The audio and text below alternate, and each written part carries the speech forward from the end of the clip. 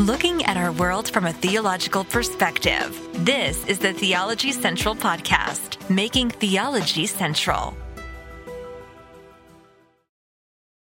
Good afternoon, everyone. It is Thursday, July the 27th, 2023. It is currently 3:05 p.m. Central Time, and I'm coming to you live from the Theology Central studio, located right here in Abilene, Texas. Law and Gospel. We have been working long and hard and trying to understand law and gospel. We've got 90 plus hours of teaching, but no matter if you've done 90 hours of teaching, 100 hours of teaching, 200 hours of teaching, there are always going to be questions about law and gospel and the proper distinction. And the reason there's always going to be so many questions, number one, is because we, inside of us, inside of you and inside of me, our sinful nature, we are just programmed to be law-based in our thinking. A law-based mindset is just the way we operate. We are law-based in our parenting. We are law-based in our relationships. We are law-based in society. We are just law-based. Do this, don't do this, punishment for this, you don't deserve this. Everything is just law, do, don't, punishment, condemning, judging. We are just law-based individuals. Because we're so law-based, when you hear this teaching of a proper distinction between law and gospel, it sometimes is like, whoa, that goes against everything inside of you. And I understand it because we have a sinful nature. And number two, I think a reason there's so many questions is if you go to church, you hear constantly that we are a gospel-based ministry and we believe in salvation by Christ because by grace alone, faith alone, because of Christ alone. And you say amen to that, but they inject law into their gospel. And so because you've so heard the gospel basically filled with law, that when you hear the proper distinction between law and gospel, it makes no sense to you because you're like, wait a minute. No. The gospel is this. And the way you will start talking about the gospel is almost like you're talking about the law. And you don't even realize that you are using this kind of gospel, this law-based gospel, and it becomes an absolute mess. So I think those are some of the reasons why we have so many questions. And look, I think we can add another one. It's just complicated. It's difficult. These nuances and the distinctions and how it works in this situation and how it works in that situation. What about this and what about that? So in the spirit of all of these questions and all of these difficulties, we're going to look at an email that I received. In fact, let me look it up. Let me look it up here. When did I receive this email? When did I send this email? This person was sent to me on July the 26th at 7:42 p.m. July the 26th at 7:42 p.m. So that was yesterday when I received this. Now, this person has emailed me a lot. They usually ask lots of very good questions. They also offer some very nice words and some encouraging words. And so I'm very appreciative. But all of their emails are always usually challenging and helpful and beneficial. So I'm not going to give their name because they didn't tell me I could. But I'm going to try to read through this email. And the only reason I want to read through this email is because I just think it encapsulates a lot of questions you probably have. This is one of those situations where one person asks some questions and everyone would have probably like, amen, I've been thinking the same thing. Well, I like you stole my questions from me. So we're just going to go through this and we're going to do careful. I will skip some of the personal information. I may have to include some of it, but I'm not going to give the name so that you can't connect the personal information with the person. But I'm going to do my very best here. Hopefully it will be, I hope this will be beneficial. All right, here we go. And I quote, if you shouldn't use the law to determine whether you're a real Christian, then on the flip side, what do you think about people who use the gospel as a free pass to sin all they want? All right, now let's work through this, okay? If you shouldn't use the law to determine whether you're a real Christian, So now I believe that that's the case, that I'm dogmatically committed to that. If you use the law, so we just talked about it in our last episode. If you use the law to try to determine whether you're a real Christian, then the answer is always going to be, no, you are not. Because if you lay your works next to God's law, it's always going to be, you are lost. And you can't modify that and grade it on a curve. So if you look to the law to determine whether you're saved, the answer is going to be, you're not. So then what happens on the flip side, if someone comes along and says, what, and they ask me this, or someone is asking this question, what do you think about someone who uses the gospel as a free pass to sin all they want? So what do you do if someone comes along and says, you're right, the law doesn't save me, the law can't save me, so because of the gospel, I can sin all I want? Well, immediately I know it demonstrates that they've never truly been broken, but it seems to indicate to me they've never truly been broken by the law.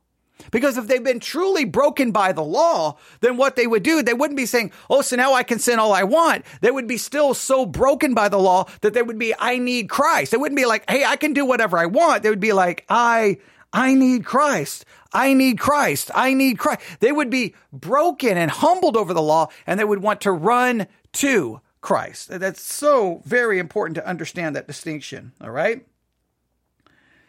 All right. I think that's so important. I think it's so important that we understand that if someone demonstrates that attitude, I don't think the law has really done the right work in them, because the law, look, I know that I have the gospel and I rest in that, but I also know that God still hates sin. I still know that the law condemns my actions. I'm still feel guilty over that. I'm still broken. I don't just say, well, now I can do whatever I want. Now I'm like, oh, Christ died for me and I'm a sinner. Lord, have mercy. I'm sorry. You still keep running to him with your sin. There would be a different attitude. The attitude wouldn't be, I can just do whatever I want. The attitude would be like, man, Christ has to keep forgiving me because I keep sinning. There would be the law breaks you. The law crushes you. The law humbles you. Doesn't mean you're going to immediately want to stop the sinning. It doesn't mean you're going to immediately you're going to stop loving the sin. It just means you're going to see how sinful it is. And so you're not going to be like, well, I can just do it. It'll be more like, maybe I can, I'll just even throw this out. Even if you can do it, right? Even if we acknowledge you can, the point is you would still feel broken by it. It wouldn't be some like flaunting it or like anything like that. I'd be looking for, where's the brokenness over the law? The law is supposed to crush you. Where is the person going, man, I still love my sin. I still commit my sin. I still want to do my sin. But man, I feel so broken because of it. I'm thankful for Christ and his forgiveness. So that would be my initial thoughts right from the start. So let me read this to you again. If you shouldn't use the law to determine whether you're a real Christian, then on the flip side, what do you think about people who use the gospel as a free pass to sin and all they want? Well, again, depending on their attitude, if they're looking at it as a free pass, they don't have a contrite heart. So they need the law and they need to be crushed under it. They go on to say, I ask this because I have known professing Christians who've actually stated they can do what they want now because in the end, they will go to heaven anyway. Now listen, yes, a person like that needs the law. Absolutely. A person like that needs the law. Amen. They definitely need the law. So let me state this really quick. Okay. Now these questions, I want to make sure you understand this. Even if does not even believe in a proper distinction between law and gospel, these questions could be asked to anyone who believes in the eternal security of the believer. Because a lot of people say, well, so I'm once saved, always saved? Well, then I can do whatever I want. Now, the question is when someone starts saying, well, because God saves me by grace alone, can I do anything I want? The issue is, how do you address that? Lordship says you address it by saying, no. Wait. If you do this and this and this and this, you were never saved. Well, that's using the law to determine someone's salvation. What I would say, a law and gospel answer would be, What do you mean you can do whatever you want now? The issue is, why do you want to continue to do that? Why are you not broken over it? Why are you not humbled by it? Why are you not crushed by it? And as someone in the chat just said, they need the law. They definitely need the law. They need it. All right. So they go on to say, so they go on to here. I'm trying to read ahead before I read it aloud to make sure that, hey, should I read that? Okay, here we go. So I asked this because I have known professing Christians who have actually stated they can do what they want now because in the end, they will go to heaven anyway. One example that comes to mind is a man I knew who was struggling really bad with a certain sin. I don't want to name the sin because I don't want to do that. Not because I'm embarrassed to do that, or because I'm afraid to talk about it. It's because, well, these are real people. This is not just some illustration on paper. It's real people. And so we don't need to know the sin. Let's just say that they were struggling really bad. Now, if they were really struggling, that would mean either are they struggling to stop it, or are they struggling with their guilt? Are they know what's wrong? Okay, that would be a good sign if they're really struggling. He had believed that Jesus was his Savior and died for his sins for over a decade. He finally decided to live out these desires he was struggling with. He said he knew it was wrong, but he might as well be happy while he was down here on earth because it was all being forgiven anyway when he died and he was going to heaven no matter how he lived. Okay, now, law and gospel would say this man needs the law. He's taking rest. He's resting innocent. He's not resting in the forgiveness of Christ. He's resting in the sin. There's a difference. When you're resting in Christ, you're like, man, I'm a sinner. I'm broken. I should not be doing this, but I find hope in Christ. This is like, hey, I'm going to rest in my sin because all's going to be forgiven anyway. They're not resting in Christ. They're resting in the sin almost. Now, some would say, well, no, they're resting in Christ, but then they're pursuing the sin. That sounds like they had come to peace with their sin. They'd basically come to peace with, I have this sinful desire because I have Christ. Now I can pursue it. That to me is you're resting in the sinful desire. Look, here's the thing. Even though all of your sins are forgiven, even though your salvation is not based on what you do or don't do, that action is still sinful. It is still condemned by the law. And the law should still be condemning you, crushing you. The law should still be inflicting guilt upon you, and you keep running to Christ. You don't just say, okay, I got Christ, I'm good. No, you should be like, oh man, I still feel the weight of this. Like, even though you're doing it, you still may, now this is very important, you still may do it. That doesn't prove you're not saved. But what you should be concerned with is that you're doing it and you don't feel guilt about it. You're just like, I know it's wrong, but I'm going to do it. Where is the guilt? Where's the struggle? Where's the conscience, striking at you? Where's anything? That would be my issue. So my issue, and I think this is important. We always want to be able to figure out for ourselves who we can say is saved or not saved. It's not my job to figure out whether a person is saved or not saved. So here's what I would say. You claim to be a follower of Christ? Wonderful. I'm concerned because you don't seem that broken over the sin. You don't seem so conflicted over it. You don't seem to have any guilt over it. You seem to have just come to the conclusion that, hey, because I'm forgiven, I can do whatever I want. How is that? What kind of gratitude is that for Christ? What kind of love is that for Christ? What kind of, should you not pursue and try to hate that which God hates? I would just be asking questions. It's not even to me really an issue about one's salvation. I would just be trying to struggle with them. Look, I can understand that you're tired of struggling. I can understand you want to give up. I can understand being so frustrated, but we still struggle. Now, that doesn't mean you're always going to be successful. There's going to be failure, but the struggle should be there, right? I mean, don't you hear it in the words of Paul?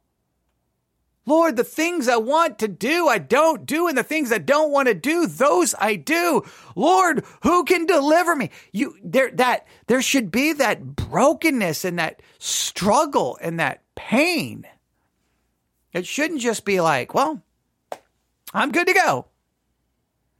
Now, are you going to ask me then, well, does that prove the person is saved or not saved? See, that's using some law-based standard to prove that.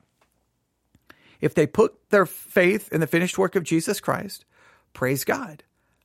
They say they believe in Jesus. They've got the right doctrine, the right theology. Then I'd be praise God. Then I'd be like, okay, we gotta.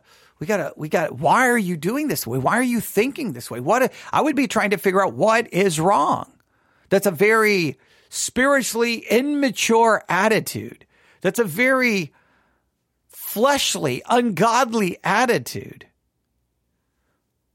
Should you not care at all about your sin? Like, I would be asking these questions, trying to figure it out. But they need the law, and they need to be crushed by the law. They go on to say this. That was years ago, and he's still claiming that attitude. Now, see, that doesn't show spiritual growth. That doesn't show any spiritual growth at all. I would want to, personally, I would want to know, I would want to talk about the person's spiritual life. Like, what sermons are they listening to? What are they reading their Bible? Are they studying the Bible? I would just want to know what's going, like, forget that particular sin. I would just want to know, what are you doing in your spiritual life? Because I think the more you're reading your Bible, you're confronted with God's law. The more you see your sin, you're broken over it. The more you're driven to Christ, the more gratitude should be in your heart. That gratitude should want you to then try to move away from the sins that you know God hates. So to me, there's some deeper issues here. Like, where are they at spiritually? What church do they go to? What sermons do they listen to? What's their Bible study look like? To me, there's something going on there spiritually. I'm not even going to question salvation. I would be going those direct. Like, come on, where are you at spiritually? What's going on in your Christian life at all? I think I can't speak for everyone else, but I know for me, look, I truly believe that my salvation is finished because of Christ. But every time I'm opening my Bible, listening to sermons, I get convicted and I get convicted and I get convicted and I get convicted and I get convicted. And I'm like, oh, I run to Christ to find peace, but I'm always like, why? What? Okay, man. Okay, maybe I can do better here. Okay, maybe I know it's never going to be perfect, but I'm not doing it in order to prove that I'm saved. I'm doing it because I'm grateful and hopefully there's some love in my heart for Christ. Should there not be some love? Look, we're never going to love God with all of our heart, mind, body, and soul. That's why we need Christ. But there should be some love for Christ, right? There should be some hatred for sin, right?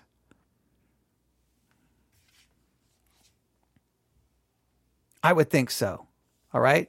Then they went on to say, I knew another person who had the very same attitude about a different sin problem. This person had been a believer for years, but started in a certain behavior. He said he knew it was a sin, but he knew he would be forgiven. In the end, anyway, he decided not to fight it, but enjoy it. He died from a heart attack at a young age. Now, again, this to me is not even about law and gospel. This is more about the attitude of eternal security. This is about, I have eternal, because this is always the accusation about those who believe in eternal security. Those who believe in eternal security, they're always accused of, well, you're going to convince people they can live any way they want. Remember, the abuse of a truth does not disprove the truth. Okay? Repentance, that's a good point. Okay. Some people will define repentance as a change of behavior. Repentance is a change of mind. So their mind should be changed about that behavior, that it is wrong, and then try to pursue a different lifestyle, even though imperfectly. But just remember, the grace of God will always be in danger of being abused by sinful hearts. We don't change God's grace because people abuse it.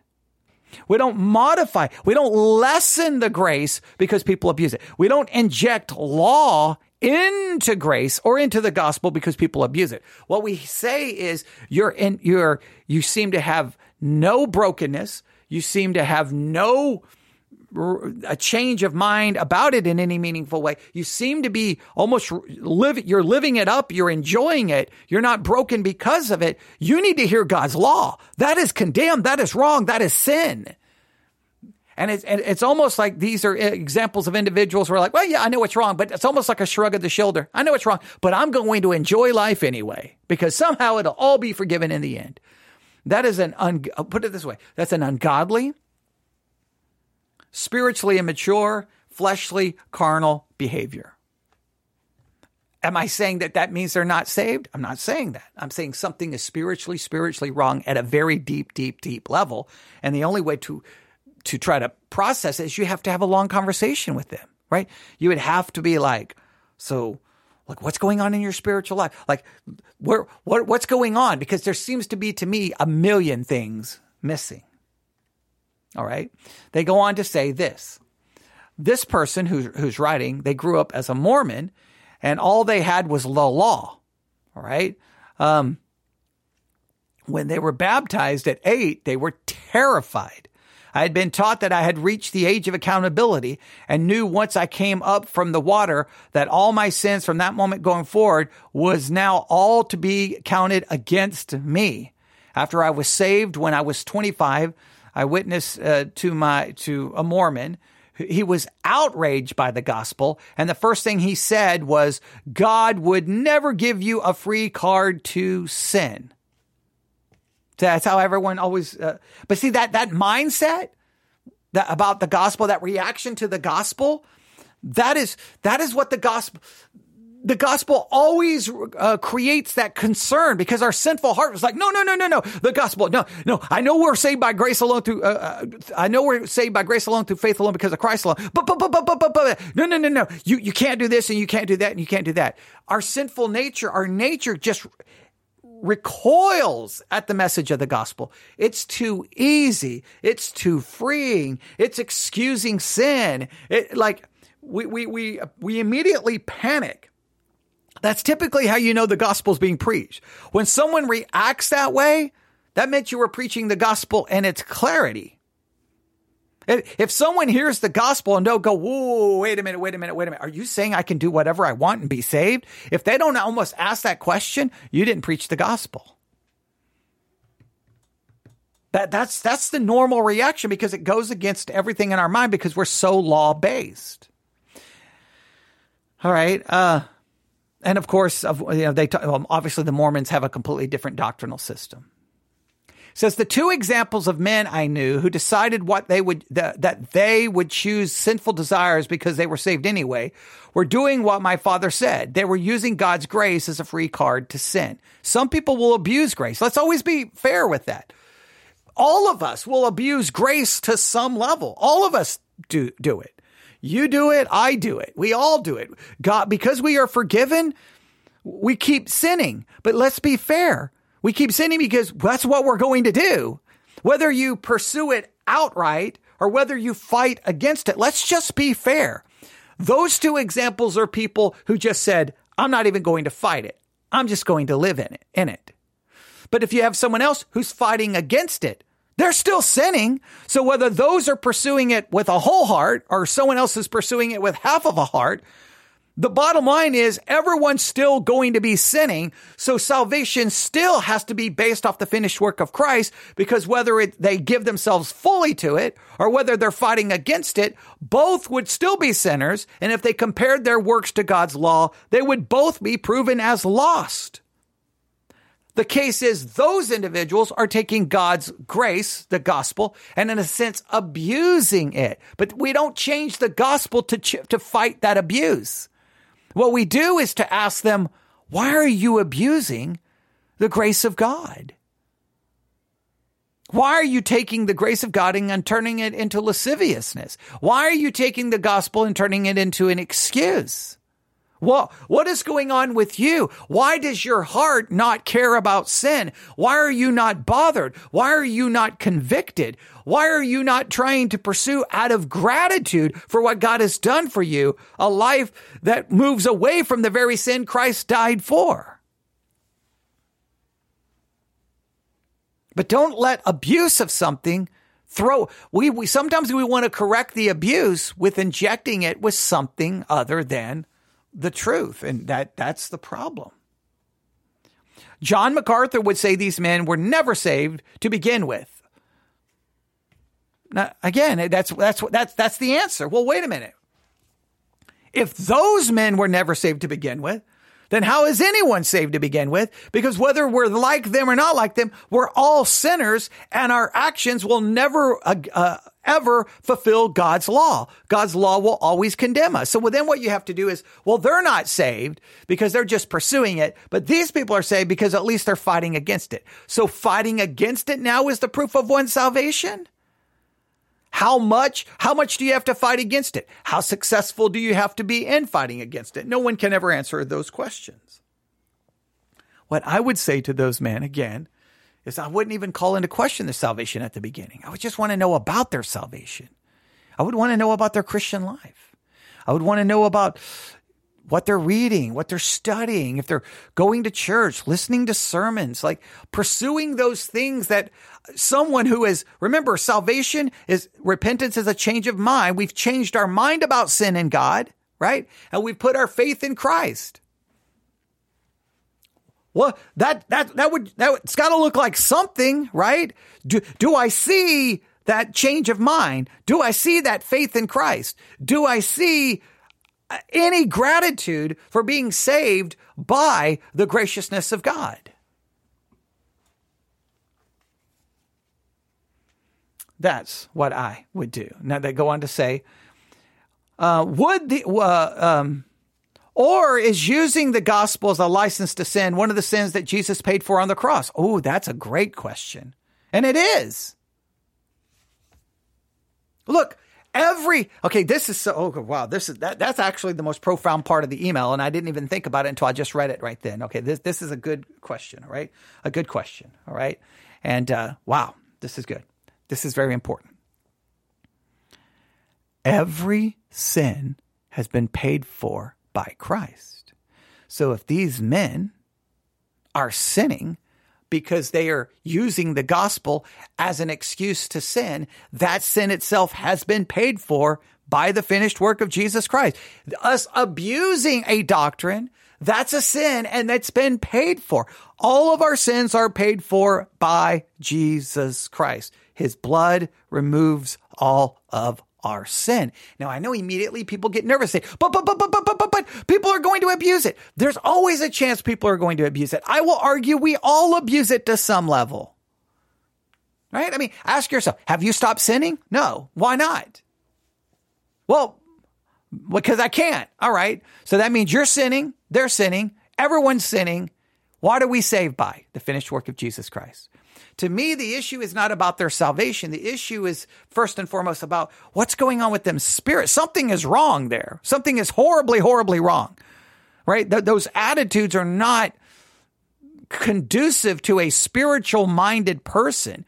They don't show someone who's changed their mind about sin or changed their mind about God. They seem to be devoid of any love for God and more love their sin than any even pursuit of pleasing God. Now, it's another thing to go, man, I've been struggling and I am struggling and I struggle and I fall short and I struggle. Okay. Now that's reality. There's just something missing in these two examples. But yes, their abusing of grace is paid for by grace. The abuse of grace is paid for by the grace of God in the finished work of Jesus Christ. That's very important. It says, I'm curious what your opinion is on people who seem to understand the gospel, profess their faith in Jesus, then on down the road use the gospel as a license to enjoy their sin. And this person signed their name. I'll just give their first name Deb, an ex-Mormon, ex-Lordship Christian who is so very, very grateful for your teachings on law and gospel. Well, I'm so grateful that you're grateful because I'm grateful that you're grateful. So thank you for being grateful because that's very important because I'm trying my best to get this across. So what is my opinion on people who seem to understand the gospel, profess their faith in Christ, and then down the road use the gospel as a license to enjoy their sin? Now, I'm going to play amateur counselor here. I'm gonna play amateur counselor here. I think sometimes people talk like this and do this because they've just grown tired of the fight. You struggle and you struggle and you struggle. And at some point you're like, what's the point? The desire is never going to be taken away. I feel guilty all the time. I just can't do this anymore. And they crumble and they just kind of say, look, you know what? I believe in Jesus, yes, but I'm tired of fighting it. And they just decide to give in and go pursue that desire. And that is sad. Sometimes it's just, they're just trying to find some justification, but they're really just giving up. They're just grown tired of the fight. And I feel horrible for people like that because we're all fighting it. Look, I don't know what sin you're struggling with, but we all have sins we struggle with. We all have things we're fighting that we're just like, you know what? Forget it. I'm just done. That's it. Here you go.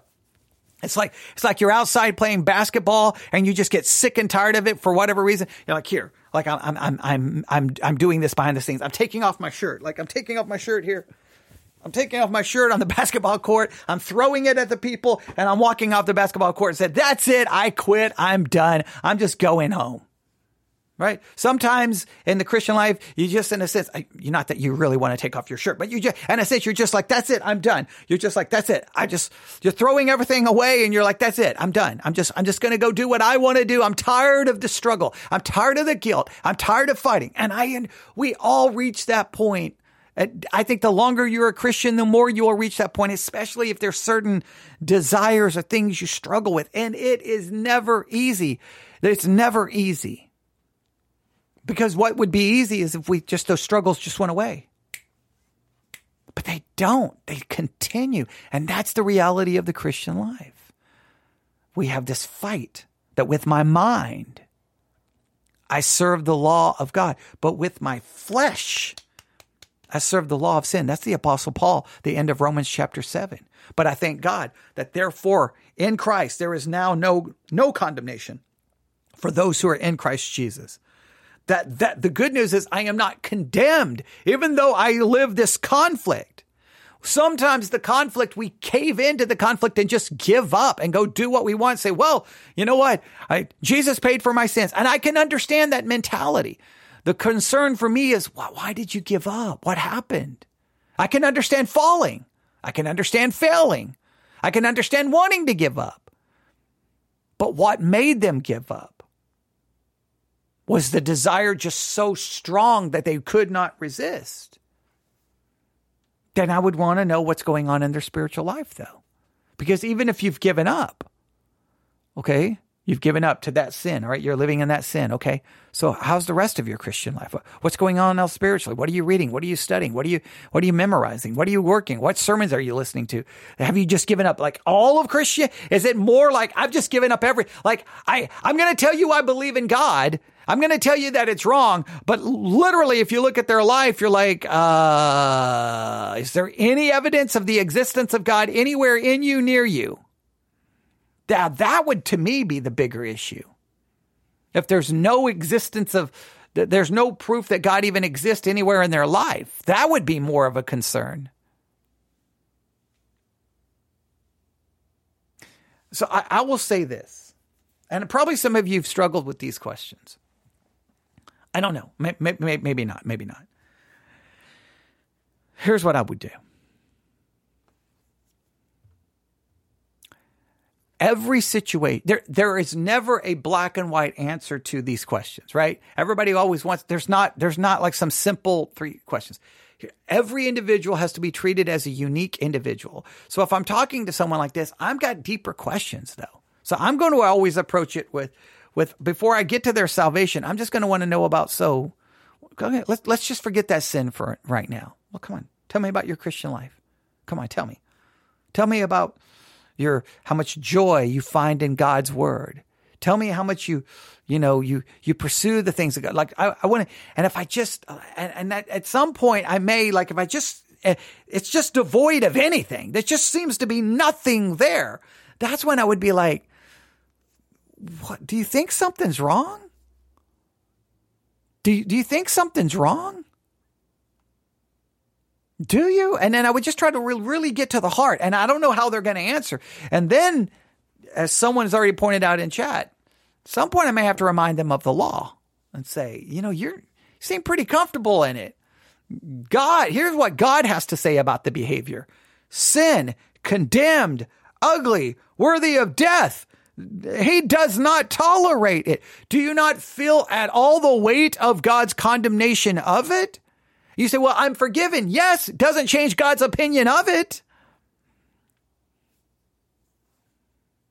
You now know God's will for you is not that. God's will for you is to move from it. The law not only condemns, it informs. It tells you what behavior is right and what behavior is wrong. Now, I'm not saying that you're just going to stop doing it and not want to do it. Look, if I was to make a list of all the sins I want to commit, all the sins I struggle, it would be long and it would be like, whoa, what is wrong with him? But guess what? It would be the same with you. So I would pursue it in a very individualistic basis, trying to go to what is deeper. And then the main thing I would really go to, I guess number 2 is the abuse of a doctrine doesn't disprove a doctrine. The abuse of a doctrine doesn't call into question the doctrine. It just calls into the question the people abusing the doctrine. We don't change the doctrine to correct the abuse of it. We condemn the abuse of it. But I'm not going to inject law into the gospel because someone abuses the gospel. And remember this, and they basically stated it. Any abuse of the gospel is still forgiven, right? By what Jesus Christ did. Any abuse of God's grace, anyone trying to take the gospel and use it for the wrong reason, it's still forgiven in Christ. It's still a sin. And just note this, I think this is very important. They decided to take these certain sins and pursue them and live in them, enjoy them. But whether it was that sin or not, there would still be sin in their life. Even if they would have tried to avoid those sins, there would still have been sins. There is sin in everyone's life. So whether they gave up those sins, there would still be sin. Now, the thing is, what is the attitude towards the sin? What is a godly attitude towards the sin?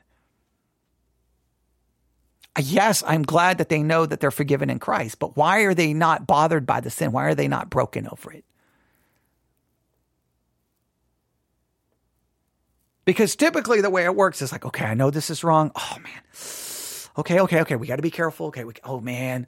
All right. Okay. We can't go there. Okay. Oh, man. Okay. I want to go there. Oh, man. What am I doing? Okay. Man, I messed up. Okay.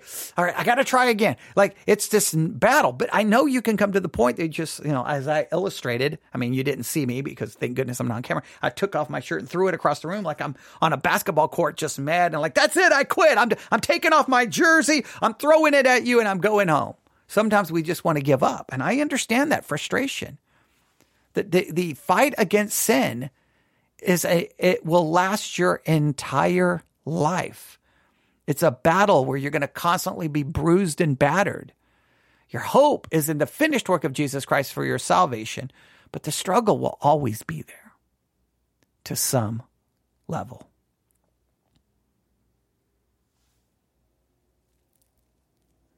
I don't know if that answered the question.